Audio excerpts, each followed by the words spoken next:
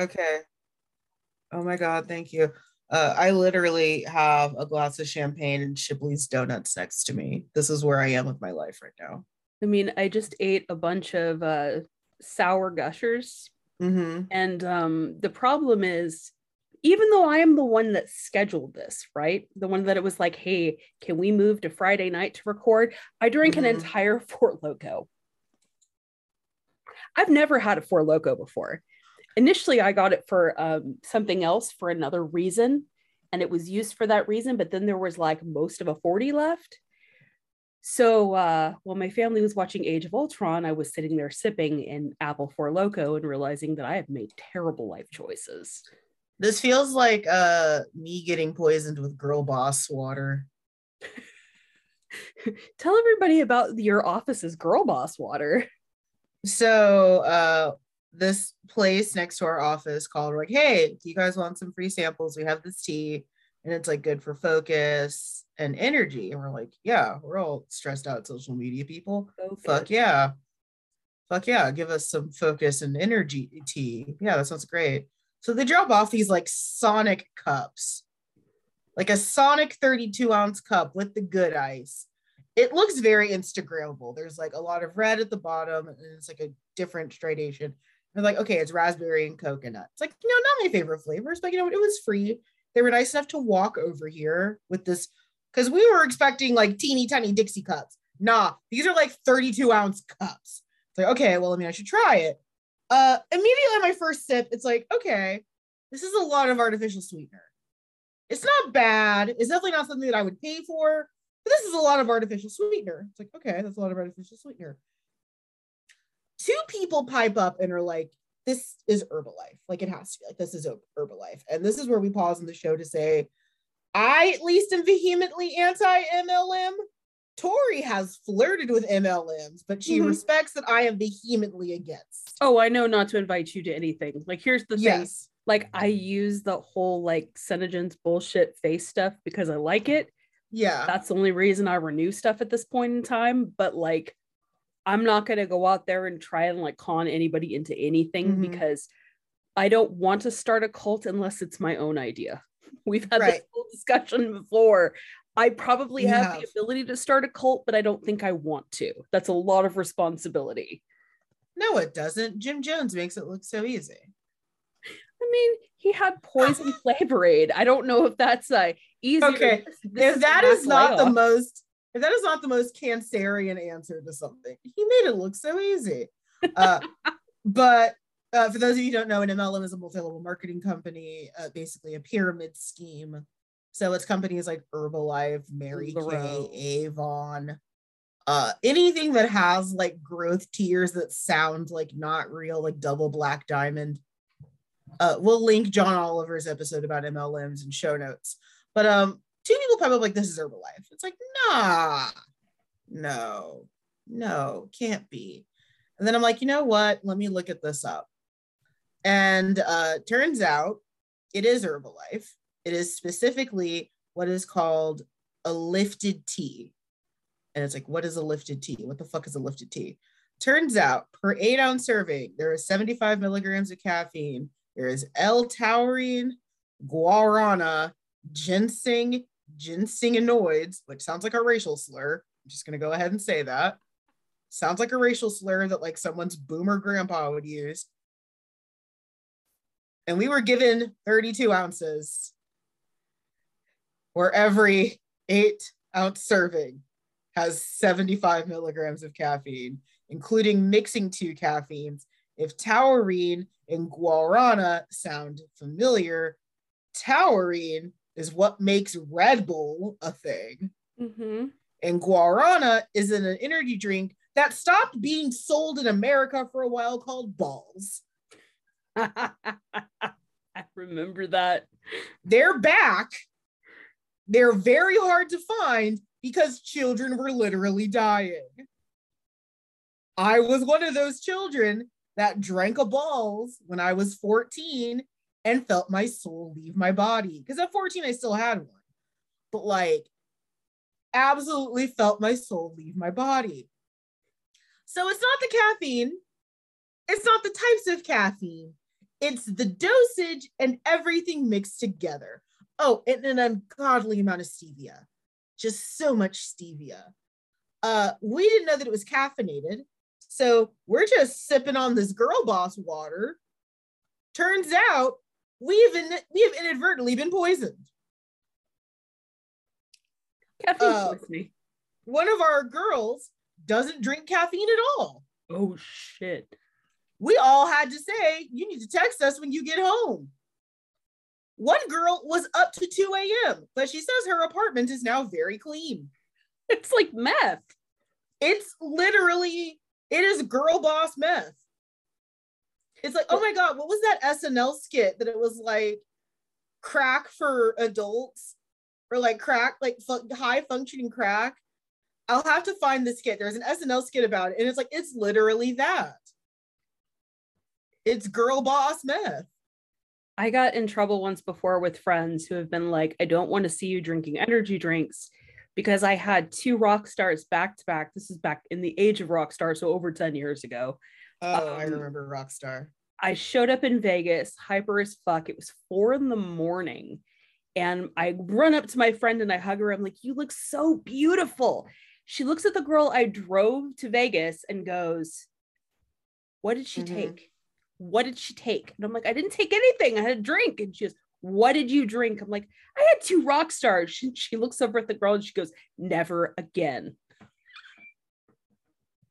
Yeah, so anyhow, I have energy drinks and then I can hear color. So normally I'm pretty okay with energy drinks, considering that I almost poisoned myself on a Red Bull that one time,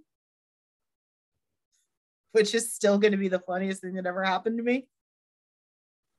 That I legitimately overdosed on Red Bull and I never felt anything. Because here's the funny part. Everyone's like, oh man, like you're super hyper. Like it must be the Red Bull. And it's like, no, this is just me. So Tori, we've been preambling for a while. It is February officially. Welcome to Black History Month. We are not talking about Black history today. It is also Valentine's Day, or as I like to call it, Lupercalia, which is the day that Valentine's Day is supplanted because of Christian supremacy. Lupercalia, however, being the more superior day, where in ancient Rome, men wore the skin of wolves and chased women around while flagellating themselves and whipping the women as well in hopes of increasing their fertility. Mind you, when I say wearing the skin of wolves, they were nude everywhere else. This is also in Julius Caesar, if you remember our episode discussing that. Or it's when weird Latin kids learn about things. Or if you watch Chilling Adventures of Sabrina, you probably know all about Lupercalia. I'm not going to say that they did a good job with that, but I appreciate you mentioning it. That show is such a hodgepodge of wannabe mythology. And here's the thing. But it's better than Riverdale. It's silly and it's stupid and it's funny, but it's like, you're getting a lot of the witch lore wrong. You're getting, well, depending on your witch culture, you're getting a lot of the Roman mythology wrong. You're getting a lot of the Icelandic mythology wrong. You're getting, anyway, it's mostly just designed to be silly and funny and like, oh, look, we're going to make everything look like if you grew up in an evangelical religion. Let's just put it that way. But substitute Jesus with Satan. That's basically Chilling Adventures of Sabrina. Fair. Okay, so Tori, would you like to tell the good people what we are talking about? We are talking about the book Dangerous Liaisons, if you're transferring it into English, and we're basically using it as a thinly veiled excuse to talk about Cruel Intentions. Because Cruel Intentions, when you talk about core memory movies, I think that was also like a very early Bi Panic movie, but I didn't know it was a Bi Panic movie until later. We just thought everything was sexy and we couldn't figure out why. Okay, we're going to talk about that, but yes, very that. I was just like, everyone is really hot. And then, a couple years later, oh. Listen. That's why. You had the biggest hard on for Sarah Michelle Gellar as Buffy the Vampire Slayer. And then you watched this movie and you were like, she's kind of evil. Why does that make me even more interested? Okay, here's the thing. I did not watch a lot of Buffy. So I think this was actually my first Sarah Michelle Gellar. So I was like, she's just hot and mean and fuck me up. Because I think like Buffy came out when I was like a child, if I recall. Like, that's right. You're like 7 years younger than me. Yeah, so it came out in 1997. So I was not watching a lot of Buffy. I didn't watch the first 2 years of it because the first episode scared the shit out of me because I was a sweet, innocent, sheltered evangelical child. And then 2 years later, after it started, my friend was like, you're going to watch the finale of season 3 with me. So she made me go back and watch a bunch of episodes that were on VHS tape. And then I fell madly in love with the show and became known as Buffy Girl in high school. So that was super fun. So I did watch Angel a little bit because my former best friend was super into it, which looking back should have been a red flag. David Boreanaz was my dream man for a very long time. And then I was like, so I forgot about David Boreanaz. I had forgotten about him. You know, like when you go back and you realize that you thought Heathcliff was hot, Mr. Rochester was hot in the Bronte novels, and then you're like, this is why I dated all the wrong people. I think that's David Boreanaz for most people. I'm also very, very shocked by his I don't want to call it a discography, whatever it is. Why was he the Green Lantern? What? Who let him be Hal Jordan? Was it like a voiceover thing? Yeah. Okay, because I was like, I don't remember any of that. Like, no, I remember I was in the car, we were driving through LA, and I made some joke about, oh my God, David Boreanaz. Well, it wasn't a joke. I was seriously in love. I'm like, David Boreanaz lives somewhere around here. I read a whole thing about it in like Newsweek or some stupid shit. And my sister goes, oh yeah, I totally crashed his party last week. Keep in mind, she's like 12 at this time or something. And I go, you did not. She goes, yeah, I did. Man loves his schnapps. And everyone in the car is cracking up. And I'm like 14 years old going, why is everyone mean to me? He was in Dido's White Flag music video. That didn't help. Okay. I loved that music video. I loved that song. I don't think I ever really saw the music video. I do remember him being in Bones. Yes. I do remember Bones. We are not talking about the book. Okay. So what are we? Huh? I'm not helping this week because I hate this book. I didn't say I liked the book. I said I wanted to talk about Cruel Intentions. So we are drinking champagne. Mine is very cheap. I tend to get the Magnum of cooked champagne delivered by GoPuff. So I'm super lazy. And GoPuff, if you want to support us, let me know because I use your service like once a week at least. I'm drinking Fiesta Winery's Smile There's Bubbly. It is a carbonated wine because remember, we can't call this champagne. Oh, yeah. Oh, yeah. No, it's Brut. What I have is Brut. Oh, I don't do Brut. Brut hurts me. You like Fiesta Winery out in Fredericksburg, Texas. If you would like to sponsor us, please, because this is delightful. Out of a Kai Simone glass, which is a very lovely crystal. Also, Kai Simone, a winery run by a Black combat veteran. Nice. Black female combat veteran. Even better. Out in the Hill Country as well. Kai Simone, if you would like to sponsor us, sign me the fuck up. They made the best sparkling rosé I've ever had.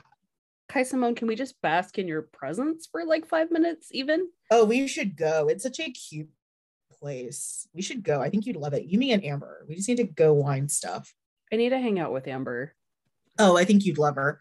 It's absolutely amazing. And I'm kind of, it's funny because it's like the way that I feel about Amber is the way my sister feels about you. Like she's intimidated, but she wants to meet you, but she's scared she's going to make an idiot of herself. Like this is the conversation we've had before. She's like, I want to meet Amanda. I'm like, well, come to my house during a party. Like when we're doing something like a responsible party, which, right.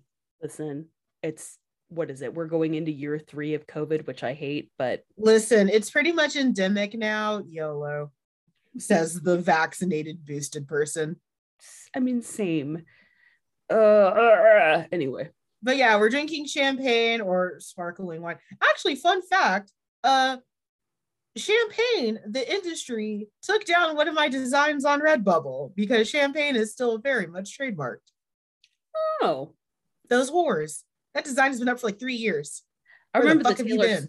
the Taylor Swift one getting removed. I was so mad. You still have that sticker. I still have that sticker. I found it the other day when I was like organizing my desk. I just saved myself from saying what I was gonna say, but organizing my desk.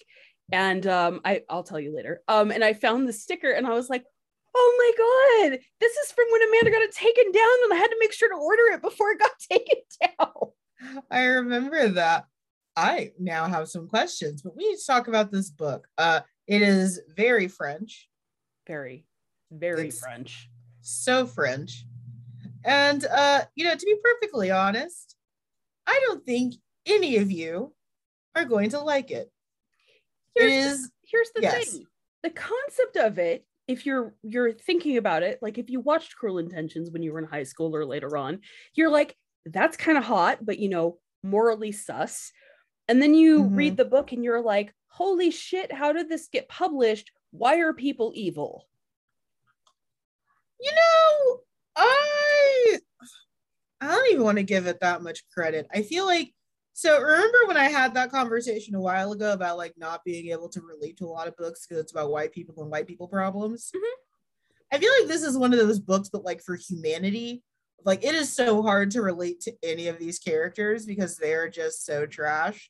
Well, we're also not rich and can't avoid consequences because we have a lot of money and are Parisian. Do the French not face consequences? Not the ones that are this rich. I was like, do the French not face consequences? This felt like reading a book about the British royal family getting away with shit until like the end.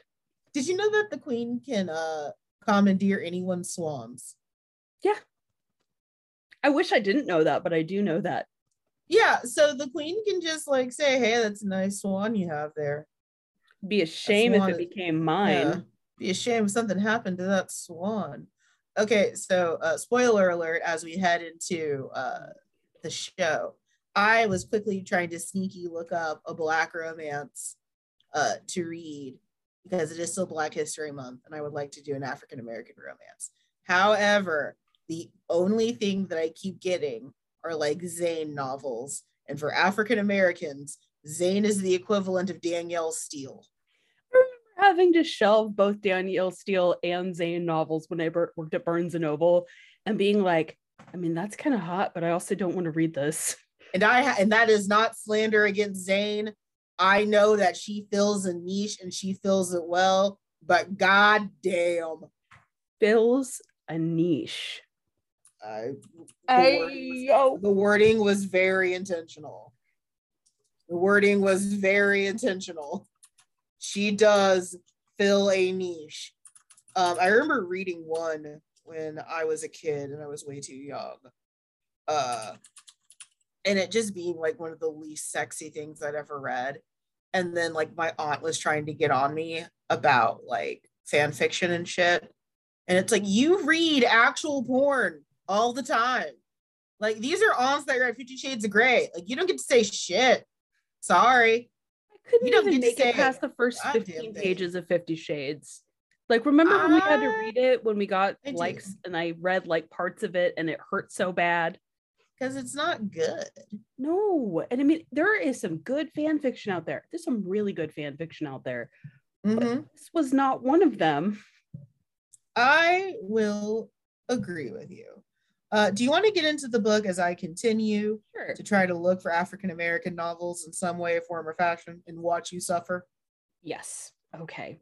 So we have two very bored aristocrats, right? They're writing incredibly. So bored. I'm like, get a hobby, solve something, go volunteer for your community. What the fuck? Anyway, they're writing to each other from their respective drawing rooms. One lives in a Parisian Mons, a little chateau on a huge estate in the countryside outside Paris, which is Valmont. The other lives in this very, very nice house inside Paris. she's the Marquise, and she's just like kind of a dick. Anyway, the bump uglies with each other. They don't anymore, but they're so bored that they've decided that they want to destroy someone's life. So the Marquise de Merteuil decides that she and her former lover, Vicomte de Valmont, are going to play a little bit of a game. The Marquise knows this girl named Cécile Valence, and I'm sorry I'm butchering all of these names, Amanda. You're not doing that bad. And Cécile is a super good girl. Like, she is literally just left a convent so she could get married to a man named Comte de Guercou. And the only thing Cécile has ever done to the Marquise is to be engaged to the Comte, who she wants to mess with. Right? Yes. So we have this sweet, innocent girl. We have this main man in society, and we have this woman who just wants to fuck with them. So she tells the Vicomte to get in there and seduce and ruin the reputation of Cécile by debauching her and creating a huge scandal to her and her fiance, ruining basically their whole lives. So the Vicomte is not super big into the idea because right now he's already planning to go after this girl who's the super chaste wife of a member of parliament. Her name is Presidente de Tourvel, which is weird to me. Her name's Presidente. Anyway, he's not into refusing challenges though. So he's like, you know what, I'll do it just because I'm not going to tell you no. And to make it more exciting, he says, if I can get written proof that I've slept with Presidente, the Marquis, you're gonna have to sleep with me. And like, they've slept together before, so whatever. She says, hey, well, in the book they say, you know, you have to yield to me, but we all read between the lines. We know that just means sex. Okay. So our good girl, Cécile, has been presented to society, and she ends up meeting a man named Chevalier Dancy, and he's pretty cute. He becomes her music teacher. He's probably not super age appropriate.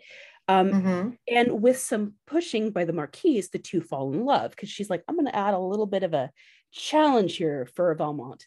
And Valmont is out on his aunt's super nice country estate, still trying to get into Presidente's pants and trying to get her to even acknowledge he's there. And he's trying every trick he knows. He's trying to swindle her, but there's nothing, no response. Like, she'll basically say, hey, and walk away. And he finds out that this is because Cécile's mom, Madame Valence, is writing to Presidente all this time and has some pretty bad, but true, things to say about Valmont. And Valmont steals the letters, reads them, and he's so mad that he's like, well, now I'm just going to seduce Cécile to get revenge on her mom because Valmont basically ends up raping Cécile. He finds out about this whole thing with her and Dancy, and he tries to do his own weird teacher-student thing with her. So basically, she's innocent, she's young, she doesn't understand that this is inappropriate, which is why we call it rape. So while she is seeking this for love of Dancy, she's having sex with Valmont pretty much every night. And he looks like he's being this very good, sweet teacher to Cécile. So Presidente is like, oh, that's so sweet. So she falls for Valmont. But Valmont screws up and falls in love with Presidente. So Cécile's fiance appears to have completely disappeared from this entire equation. I don't even get into that. Anyway, Marquise is pissed because she knows that this is going to happen, right? She knows that she's going to lose. So she starts to taunt Valmont for falling in love with Presidente instead of just seducing her. And he is royally pissed off and decides to leave Presidente with no explanation to try and keep his reputation as a womanizer intact. So she ends up having a very rough night of sex with Valmont and has a miscarriage of Valmont's baby, which, what the fuck? Anyway, things turn super shit for everyone. Presidente decides she's going to go to a convent where she dies of grief and shame for her love of Valmont. The Marquise and Valmont go to war with each other. D'Arseny finds out that Valmont basically raped his girlfriend and ruined her life. He challenges Valmont to a duel and wins. Valmont gives him correspondence between himself and the Marquise to kind of clear his name. And everyone finds out an absolutely terrible shit person, and she has to flee Paris. Cécile says, fuck all of this, and returns to a convent to become a nun. What did I just read? Well, you read the French. I think one of my favorite things about reading this whole thing was that This book was basically considered to be as vile as the works of the Marquis de Sade. And I've read a lot of the Marquis de Sade, like a lot. Fun fact, that was my beach read when I was in Maui, was an illustrated history of the Marquis de Sade. Fun fact also, if you're wearing all black and reading an illustrated history of the Marquis de Sade, no one fucks with you on the beach. That's fair. Just no one. No one bothers you. So I also read Interview with the Vampire. Yes. Oh, I remember doing that. There's no poop play, I will say. Like there is in Marquis de Sade's works. Nobody gets tied up as far as I remember, like the Marquis de Sade. But anyhow, this book is rough. This book is rough. I was like, oh, I remember like this story. I'll just read it. And I'm going, nope. Nope. No. Yeah, it's not fun. And if you are one of those people like me who is an idiot and it went from Cruel Intentions to this, you are very confused. And most importantly, you are very bored.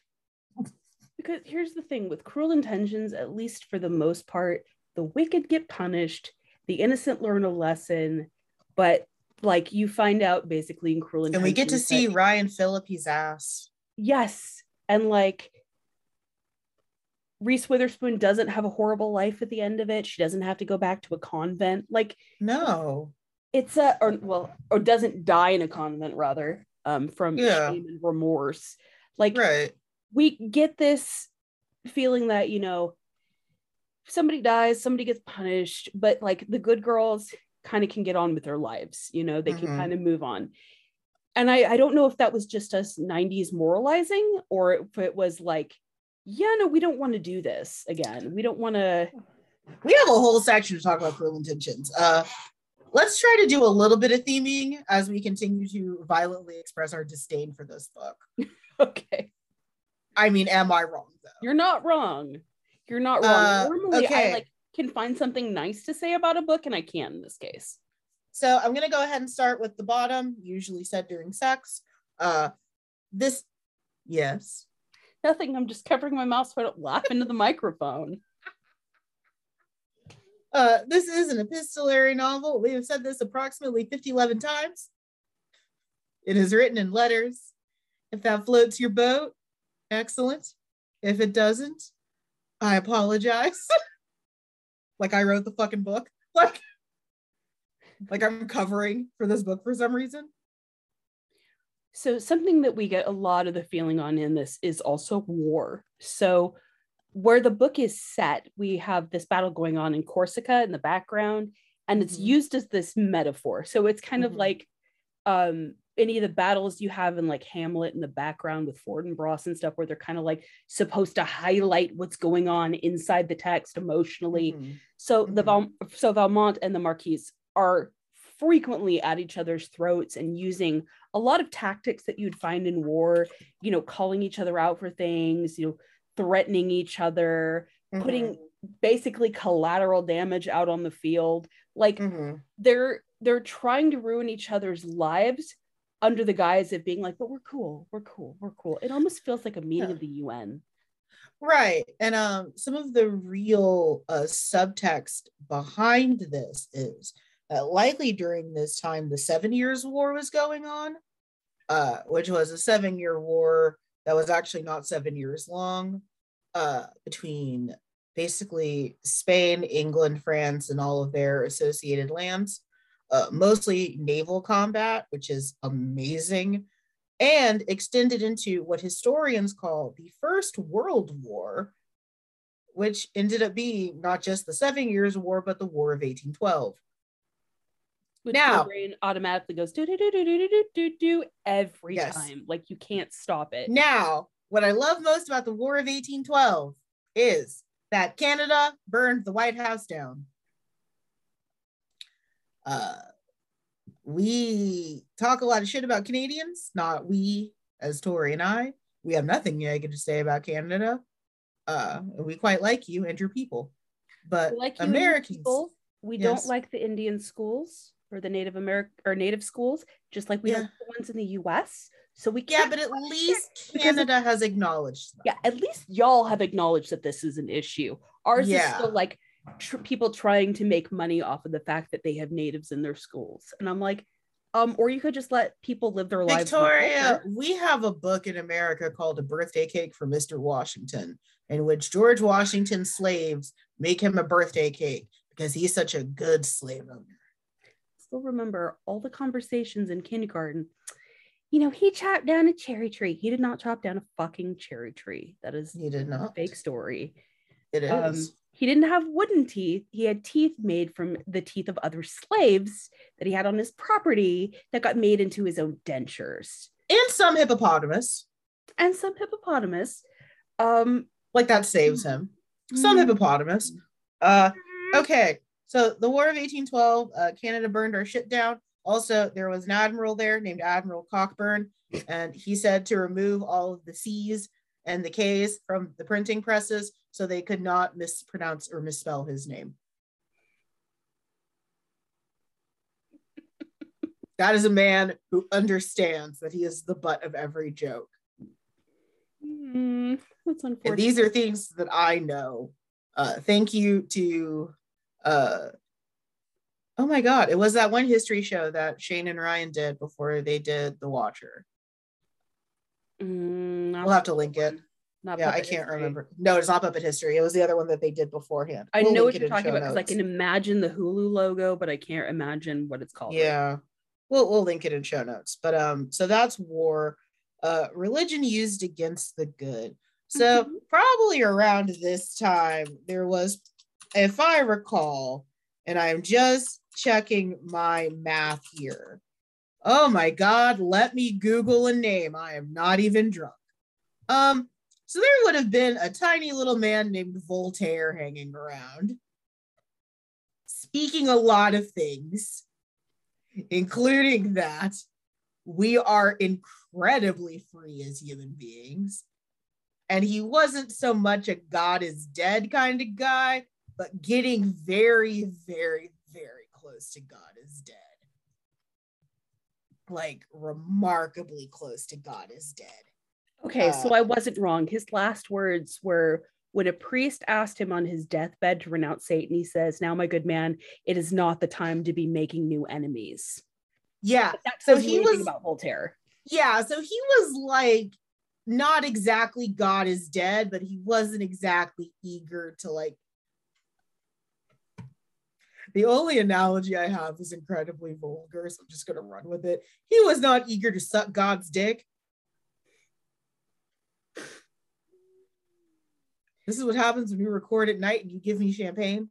Oh, yeah. Or Four Loko. Anyway. Also, he wrote Candide, a book that I'm definitely not going to make you read because we hated this one and you will hate Candide. Now I have to read it. No, you don't. So religion used against the good. Also, like at the time, it was just very, very funny to make fun of people. Like the French were huge satirists, and they still kind of are. But it's easy to pick on the righteous. It was one of the big things with like Christianity and stuff like that, is that it's so, especially in the early days, not so much anymore. If anyone says that Christians are being persecuted in the US, they're fucking liars. If I hear one more person in the USA that Christians are persecuted here, that is not true. Are there places that Christians are probably still persecuted? Sure. There's also places where Uyghurs are put into concentration camps and other ethnic minorities are slaughtered. There's a ton of assimilation and just cultural genocide of other Indo-ethnic religions. Christians are fine. Most of the time when people say that Christians are in peril, it is because we are in a place we do not belong. What I find really interesting, so I have heard some families of like, I had a friend from Lebanon who had an issue with a family member who was killed and left on somebody's porch for being a Christian. Yes. But it's not really going to happen to you if you live in Mississippi. Yeah. Starbucks having a green colored cup at Christmas is not violating your rights. So there is an HBomberGuy video about the war on Christmas, and it is one of the best pieces of like media I've seen in a while. This is my only contribution to the show, is sending people to watch people's videos. That is my contribution to the show. It's here are all these other things that make up the 5 references Amanda can make. We also need to talk about the value of getting an education. We're kind of light on the theming and the symboling just because there's not really much in here that I feel like we haven't already beat to death. Right. There's some horses and we've been hitting them for a while. Yeah, this is not false.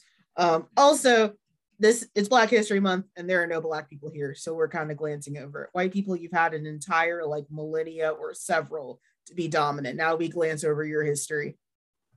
So something that's interesting I found about this is that religion used against the good and getting an education kind of tied together. So we have multiple characters who are very sweet and very innocent and have always been taught, listen to men who have more power and can control you because they will lead you in the right direction. And obviously in this case that's not right and not true. We have people who've come straight out of a convent. So their whole life has been be meek, be mild, follow the will of the man who is going to lead you. And that's all that they've known. And so they get out there and they have teachers who are like, and in Cecile's case, she has one teacher who's like legitimately looking out for her, it seems like, but still seducing her. And then you have one that's basically just like, no, we're going to have sex every night so I can teach you something. And it's really fucked up because you see that in a lot of cases.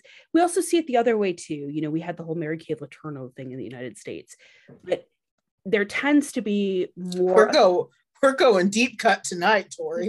There tends to be more of a recording of men using religion as power to dominate women. So right, and that also has a much more historical precedence. I went to a Catholic school. And they taught me a lot of Catholic things. And one of the Catholic things that I was taught is that men are usually correct and that Mary Magdalene was a whore. Those are the things that I was taught. Which is wrong historically, and that. Right. So I was watching a documentary on John the Apostle because, I don't know, I was in a Christian mood. Said best by a lapsed Catholic. I was feeling Christian. Is there meant to be so much homoeroticism in Christianity, or is that just like either brain rot or I'm insane? You're not insane. I think there is this subtext, like we're not supposed to intentionally read it, but I think human beings aren't always 100% straight. I think sexuality is very fluid. I think sometimes we describe people that we are attracted to in a very different way than we would someone we're not.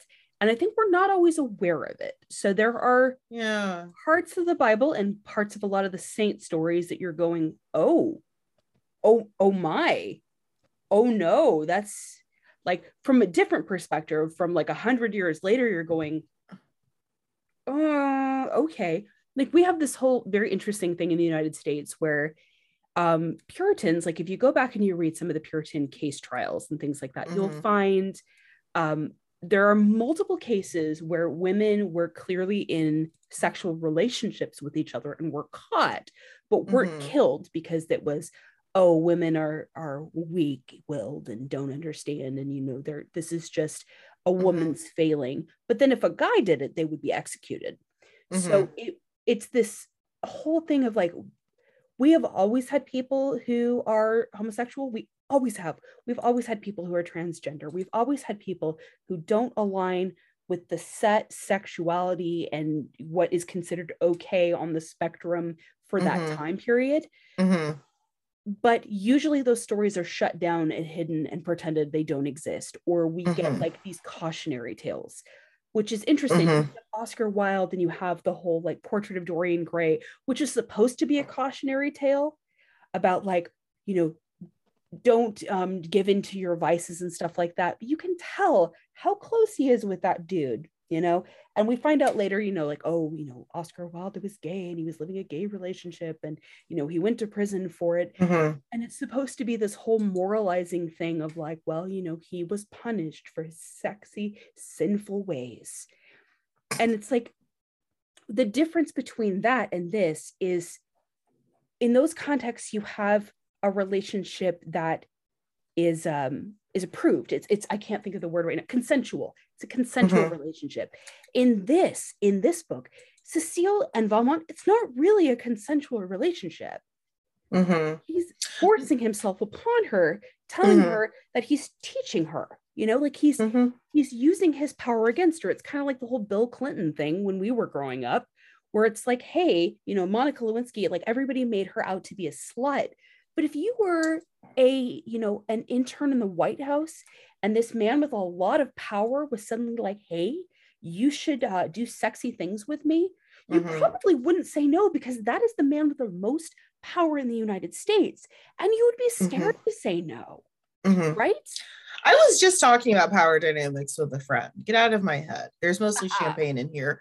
Get out of my head. There's mostly champagne channeling here. Through our champagnes, evidently. Yeah. So there is some stuff in here that is of merit.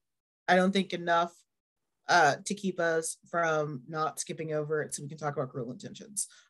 Tori, would you like to tell us a little bit more about the author, which I'm very excited to see you pronounce this name as I eat a donut. I'm going to fuck up this name, so just everybody be cool. Pierre-Ambroise Francois Chaudelaires de Lacrosse. I don't know.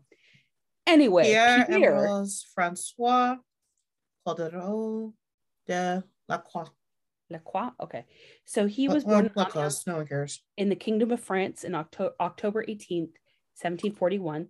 Supposedly he's a Libra. I just looked that shit up because I'm bored. Anyway, I was like, what is that note? We were talking about the 7 Years' War, so this kind of ties into this. He served in the 7 Years' War. At the end, he was a lieutenant. So his postings took him all around, and he was painfully bored while he was doing all this because, like we said, end of the war, like things are just getting wrapped up. So he starts using his free time to write poems, librettos, novels. He ended up making an artillery school in Valence, and Napoleon Bonaparte was actually one of his students, which I find fascinating. He was a Freemason and made a really big speech in front of a bunch of bigwigs that were tied into Freemasonry, that women should be allowed to be Freemasons. Now, if you're tied into any of that at all, you know that there are different divisions like Order of the Eastern Star, Daughters of the Nile, stuff like that. But women are still not allowed to be Freemasons. So let me just... but they can join the Sisters of the Republic or the Daughters of the Confederacy if they are white and racist. Yeah, you don't want to be part of that. Don't be part of that. You're better than that. You're better than that. You're really better than that. Remember how the Daughters of the Confederacy ruined the Alamo? I never saw the Alamo until they took over it because I was a Californian. But they ruined the narrative.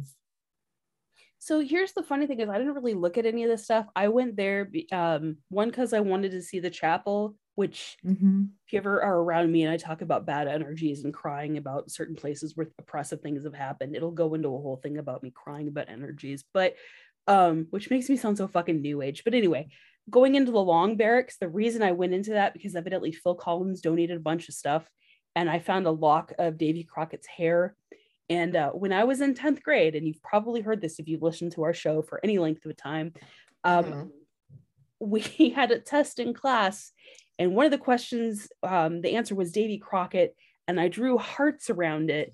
And when the teacher was having us go through to like correct our essays and stuff and our tests, she goes, "Who is the person?" I go, Davy Crockett, king of the wild frontier, and my heart.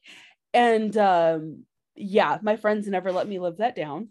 I thought it was... I'm never gonna let you live that down. Just letting you know. I mean, I was sitting there tracing hearts over the wood cutting of him in our book. You know what's really fun? Reading American textbooks after you've read like the actual case histories of stuff and going, that's not really what happened. Yeah, just always remember the Alamo was a battle over slavery. And then we kicked their ass in the most Texan way at the Battle of San Jacinto, which is taller than the Washington Monument because fucking Texas. Mm-hmm. But yeah, that all sounds about right. I do also want to hearken on that this book was banned in 1824. As you mentioned, this does very much feel like the Marquis de Sade and his works. For as liberal as France wanted to be, they were also very much still a Catholic nation. So the full title isn't just Dangerous Liaisons, it's Dangerous Liaisons or Letters Collected in One Section of Society and Published for the Education of Other. So basically, like, don't do what the rich people do. What's interesting is if you look at, it was published in 1782, and if you look at the publishing firm name, it's literally Pierre's last name. Yeah. So I have a feeling it might have been self-published or by his family. He ended up dying of dysentery or malaria. They're not sure, some disease that made you super sick and probably shit yourself. So he's actually buried in a fort that's Fort de Lacios, and his burial tomb was evidently destroyed, and his bones at some point in time were tossed in the sea. So, well, damn. Here we go.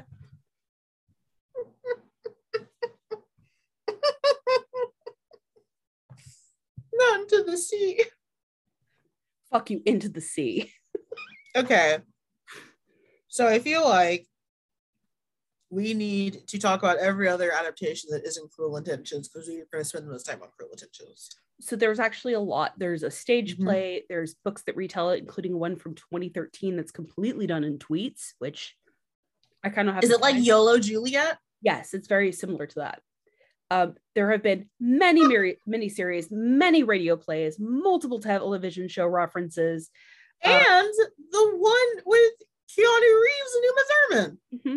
There's also a Korean one called Untold Scandal. But the one that we know the best and that probably ruined our fragile little brains as junior high and high school students was Cruel Intentions. So Cruel Intentions is loosely based off of Dangerous Liaisons. I think it has most of the framework. There's a little bit more incest. There's a bit more incest. Yeah, so Cruel Intentions, I recall in the original. Ryan Felipe's character and Sarah Michelle Gellar's characters are brother and stepsister. So it's like when he's like, yeah, you're going to have to sleep with me. And she's like, because she goes, I'm going to give you what you've wanted ever since our parents got married. And it's like, no, gross. I've had step siblings. It's not, no. Yeah, but like you also kind of want them to do it because they're both hot. Like, I think for me, this is like peak. These people are so hot. Like, every single person in this movie is so fucking hot. I mean, Selma Blair. We had baby Selma Blair in this. Yeah, we have baby Selma Blair. Sorry, I said Selma Hayek. Champagne. We have baby Selma Blair. We have Sarah Michelle Gellar at like peak haircut, mean, smolder, resting bitch face. We have baby Reese Witherspoon. She was so pretty in this. I mean, so she's pretty. Still pretty, but I was like, still gorgeous. Oh, we had Ryan Phillippe, which, if you want to like draw a Venn diagram of like fictional men and real men, like young Amanda was attracted to, Ryan Phillippe is in the center. Didn't he and Reese Witherspoon get married after this movie? I thought they dated briefly because of the movie, and then I think they had a pretty bad breakup, but like, you're chill about it now. Oh, and Joshua Jackson was in it at the time. We were like, oh, Dawson's Creek. Yeah, like they're just, everyone in this movie was so fucking hot. So you get some of the intrigue. It's set in a high school, which normally I think is a bad idea, but I think for this it works because it takes down some of the stakes. Like, it isn't about like international intrigue. It's just dumb kids being dumb. Like, this sans some of the drama makes so much sense for dumb, yuppie, rich white kids. The best part is that their names are the same, except for Presidente is Annette instead. Yes. Cecile is still Cecile, but she's got a real last name. Ryan Philippe's last character is Valmont. Myrtle is Gellar's last name in it. Like, so, and we even had, I forgot Tara Reid was in this movie. Tara I Reid forgot was Tara in this Reid was a movie. thing. How did we forget about Tara Reid? Like, I kind of want to hug her and just be like, it's not your fault. It's Hollywood. But I almost felt that way about Thandie Newton, but then she said some colorist stuff, and now I don't feel bad about her. you're like, fuck it. Oh, colorism. It's the gift that has never given anyone anything. But Cruel Intentions is just, so I really, really love that it took the stakes down to like dumb kids in high school. I love that. I think that was a good adaptational choice. Everyone is very attractive. Oh, just, yeah. Like, there's not an ugly person in this movie. Everyone is so attractive in this movie. It made one of my favorite songs a thing, which is Bittersweet Symphony by The Verve. It gave me one of my favorite scenes of all time, which is that ending scene where Sebastian's Fuck Me, I'm Angry book, his fan fiction gets published and everyone's reading it and everyone suddenly hates Sarah Michelle Gellar's character. And they find out that she does coke in a little cross. And oh my gosh, the cross thing was my favorite. The cross thing filled with coke. And like you get like everyone is doing like peak 90s acting. And there's just like one kid in the back just like shaking her head like with the most vigor. Like she was an extra, but she was in it to win it that day.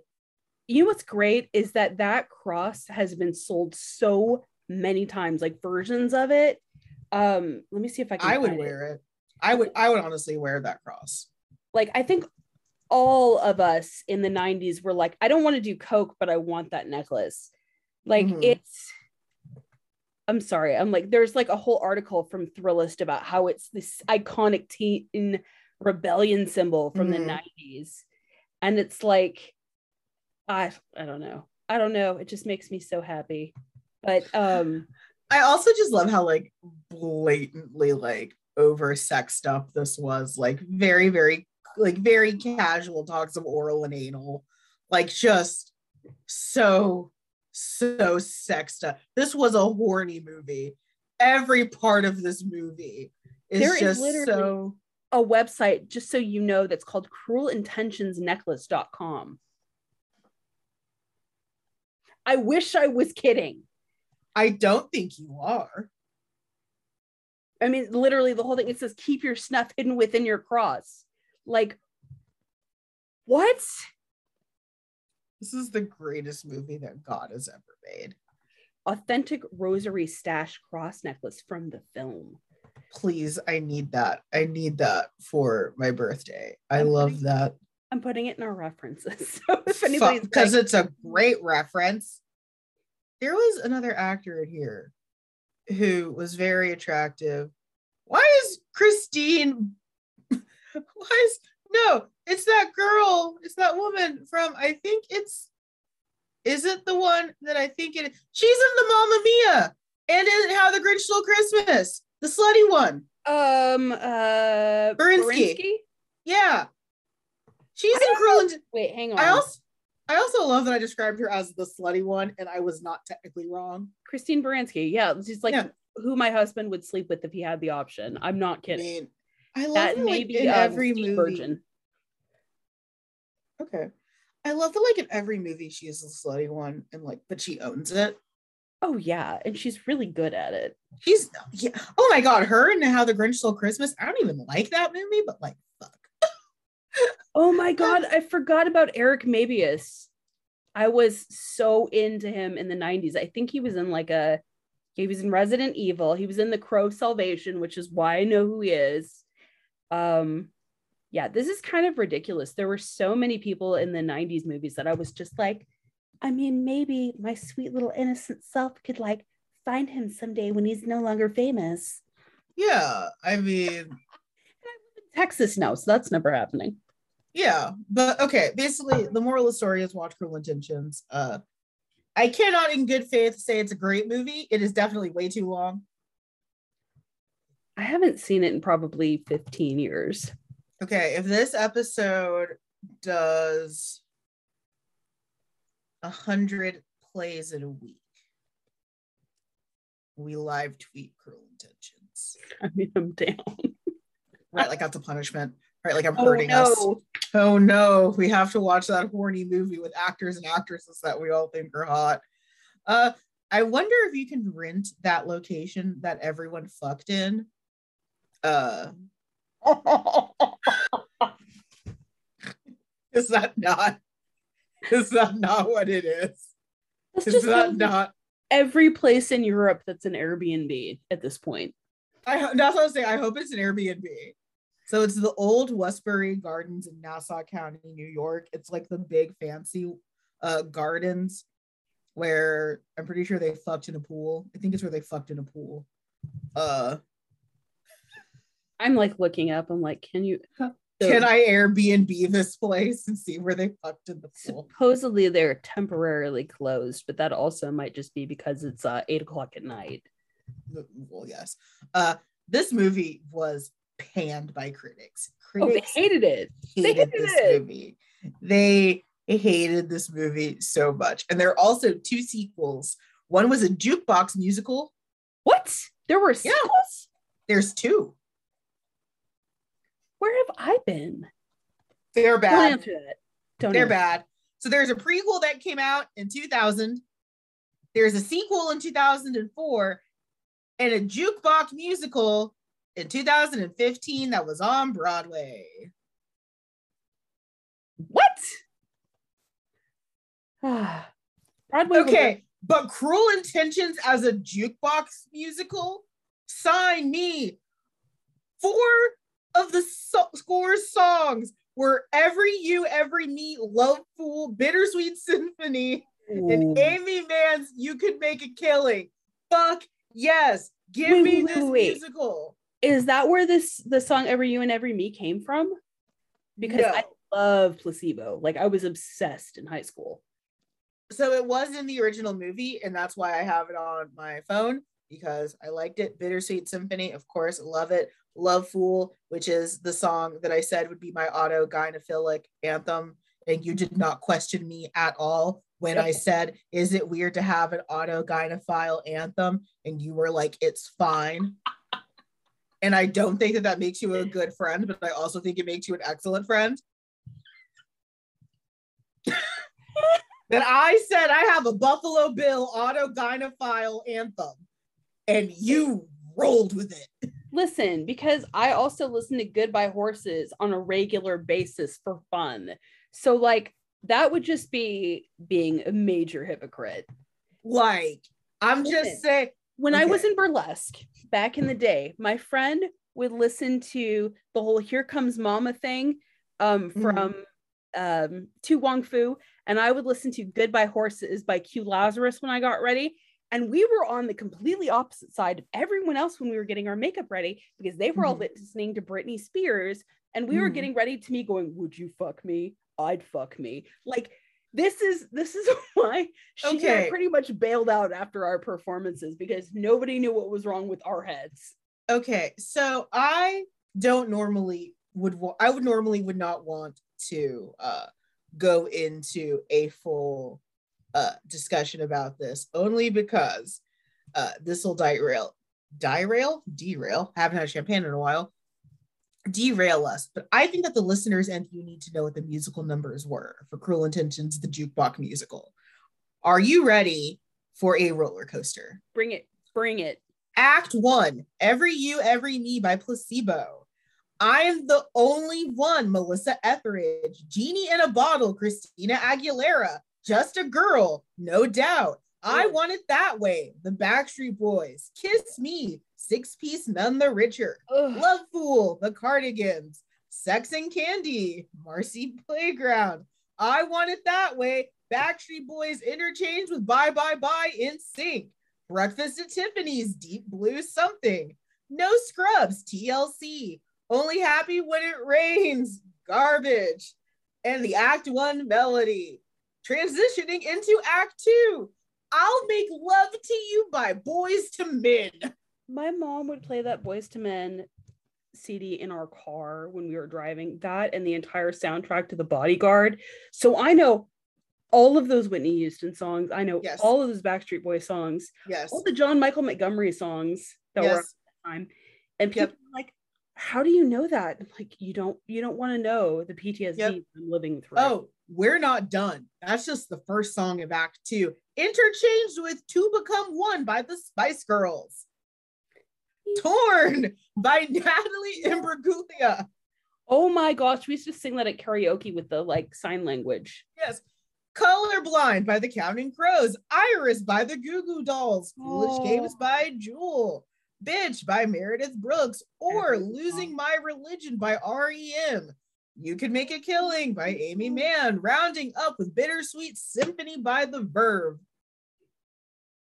I don't even know what to do because I feel like I listened to all of those songs constantly in the 90s and didn't know what they meant because I was a kid, but like listened to all those songs. Like, you know how many times I sang the song Bitch in the car with my mom, and now I understand why it was uncomfortable for her. But at that point in time, I was like, I don't understand why you're upset about this. Do you know how many of these songs that now just make me cringe? Oh, yeah. If I have to listen to Breakfast at Tiffany's one more time, I am stabbing someone in the eye.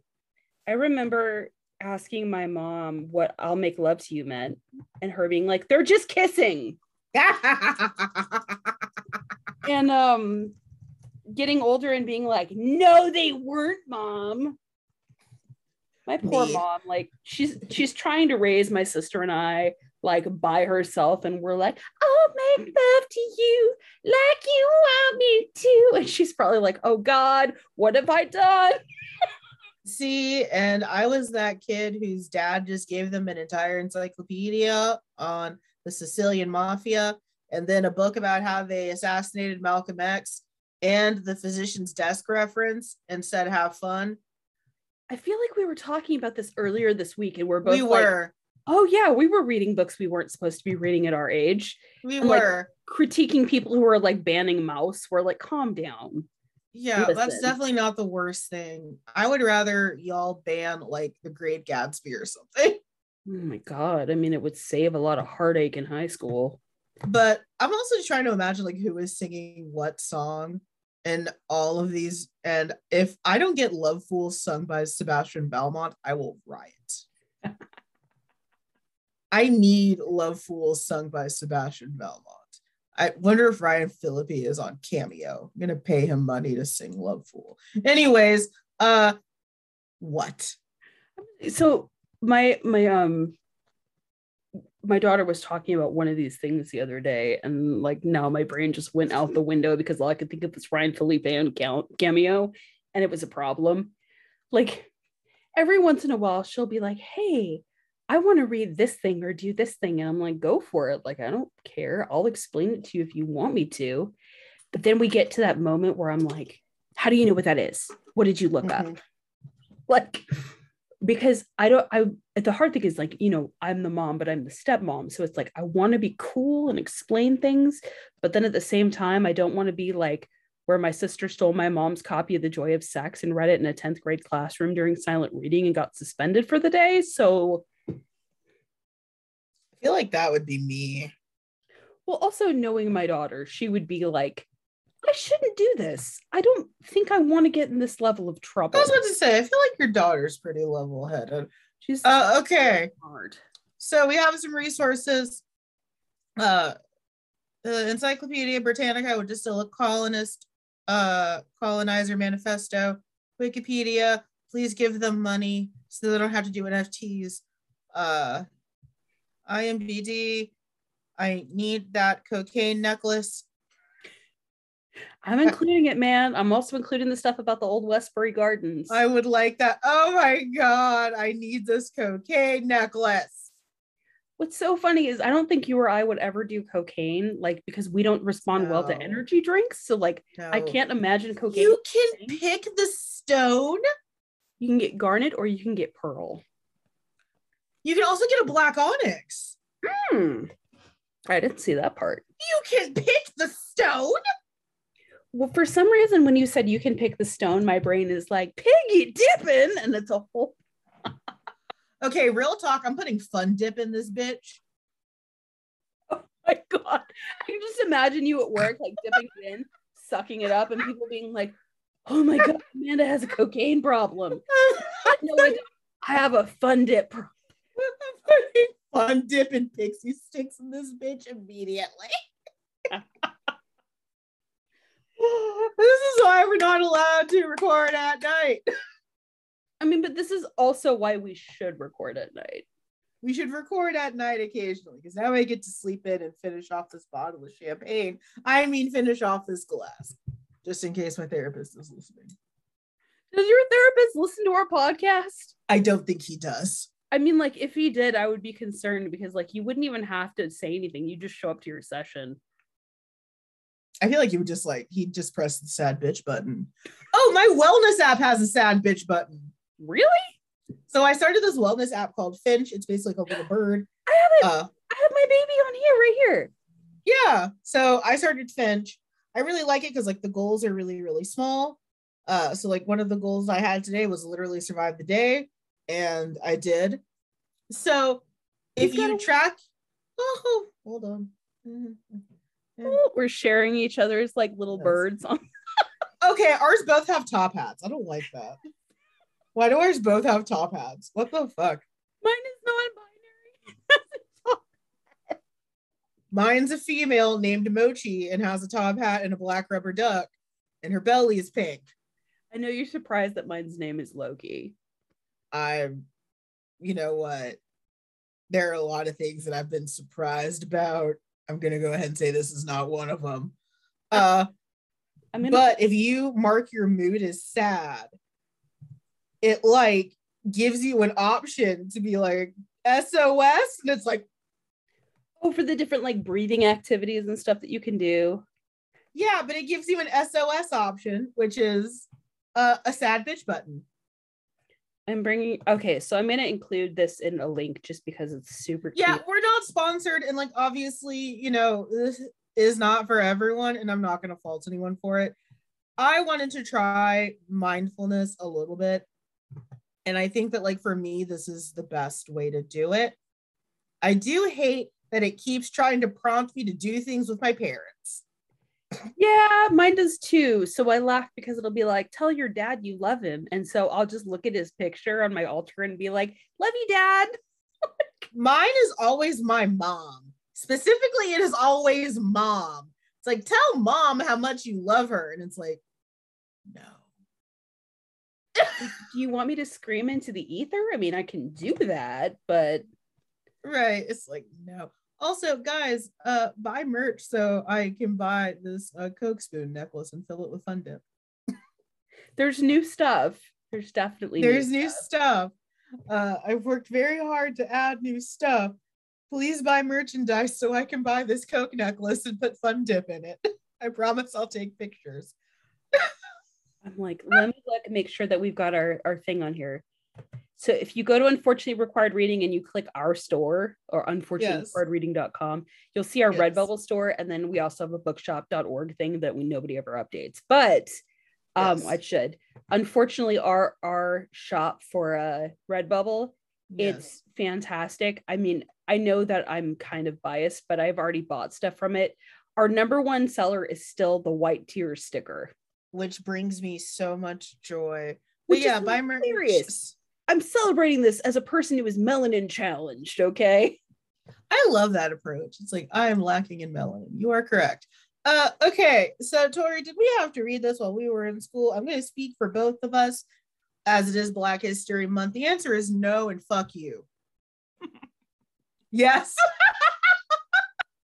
You're not wrong. No, I have a feeling that if we read this in high school, that, like, Texas would have had a shit fit.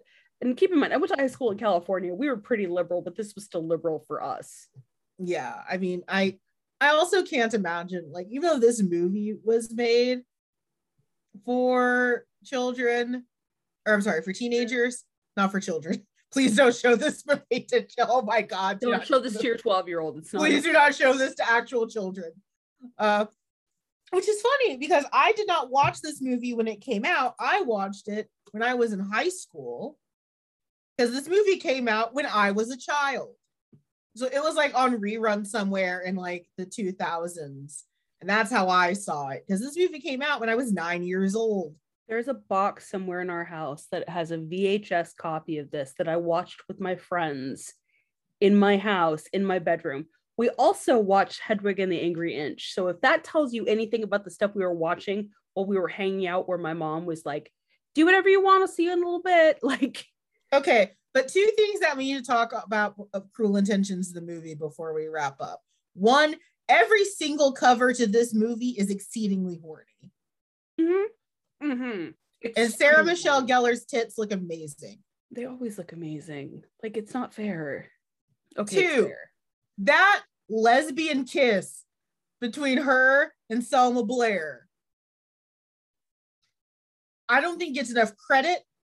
I don't think people talk about it enough, but iconic, life-changing, literally never the same. Tangent, Sarah Michelle Gellar on the cover with a corset and like a chemise, and Ryan Phillippe's hand on her waist, looking at her and or her cleavage interchangeably. Fuck me running. Let's go.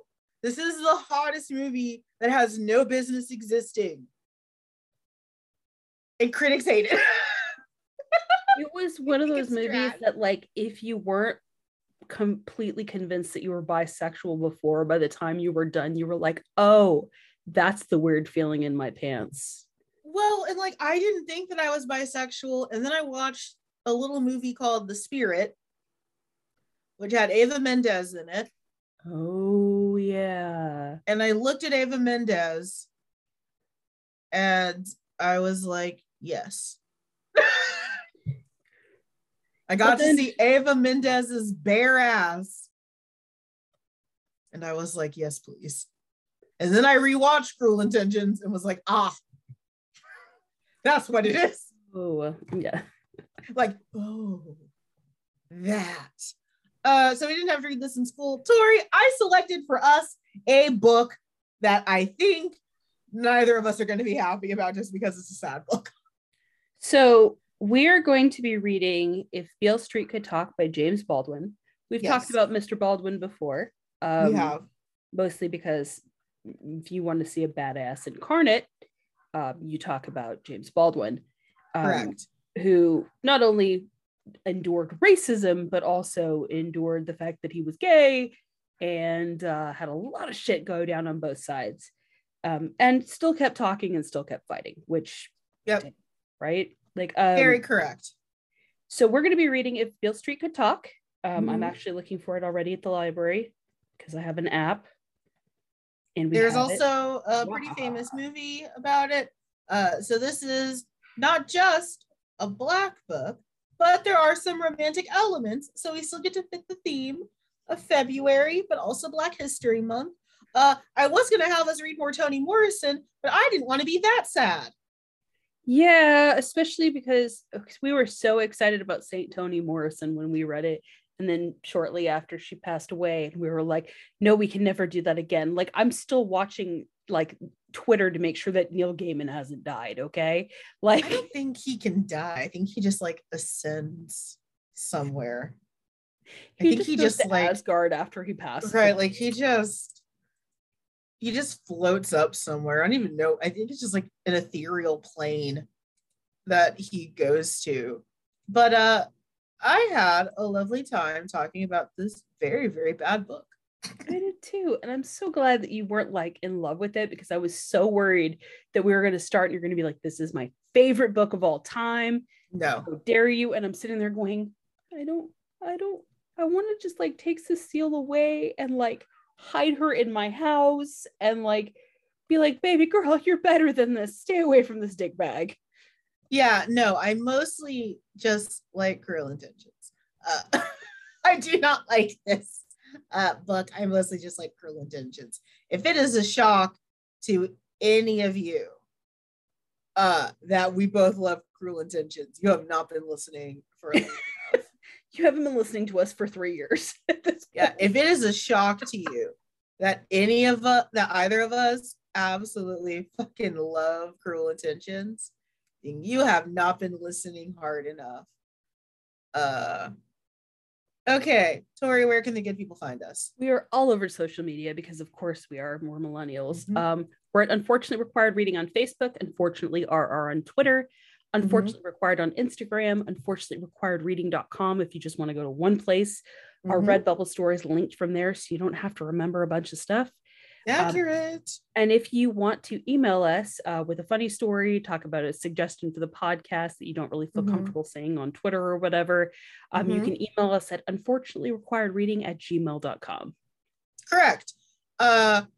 Guys, I know that we expressed some pandemic on we. However, the pandemic is not over just because you're over it. If you are not vaccinated, we heavily encourage you to get vaccinated. Think of it as your Black History Month offering. And if you cite the name of the Tuskegee study to not get vaccinated, please just know that personally, I am angry and disappointed in you, and I will be sending falcons your way shortly. I'm so excited about you sending falcons to people. It's gonna happen. I have a fucking rose gold crown on my headset, which is also RGB LED. It's pretty amazing. Like I'm kind of just watching in awe of Amanda's full aura right now. Yeah, it's a lot of RGB LED right now. I kind of drank the Kool-Aid on being an e-girl. So this is where we thank our very, very humble and important to us patrons. Thank you so much for giving us money. It helps keep the metaphorical and physical lights on, especially now that we have a solution to why Stripe wasn't giving us money. Which I still need to call in and be like, here's the real card. Stop fighting me. It's okay. But yeah, if you'd like to join them, you may do so at anchor.fm/unfortunately required reading. We appreciate it. It is actually very appreciated. It is super appreciated. And also we love Baron von Cheeseplate, but that's a whole other story. I would love Baron von Cheeseplate even if he didn't donate. But yes, but we love him more because of his money. I just like the fact that he has us read things like Sir Gawain. Anyway, there was actually a TED Ed video about Sir Gawain. I was like, you guys would do this after we already recorded the episode. What's hilarious is over the past few months since we recorded that, I have heard so many references to it. And maybe it's because I've been reading a lot more about Welsh culture. Maybe it's because I've been reading more about pagan gods. But like going through it, I'm like, wait a minute. I know this story basically by heart now. And it's pretty great. It's pretty great to be like, well, really, he had the option to hit him with the holly branch, but he chose the other thing instead. He used the axe instead. So really, like being a dick about it is super fun. Tori, you're such a nerd. Never change. I can't at this point. I'm 37. It's unlikely. Mood, same, relatable. So yeah, be careful out there. Stay safe. Get vaccinated if you haven't gotten vaccinated. Wear your masks inside. Omicron is still a thing. Buy merchandise so I can buy the stupid necklace because I need it more than anything. Nemo just ran. Otherwise, we were going to have another Nemo sighting, but the cat ran away. But so yeah, I'll take care of yourselves. Be safe out there. Bye.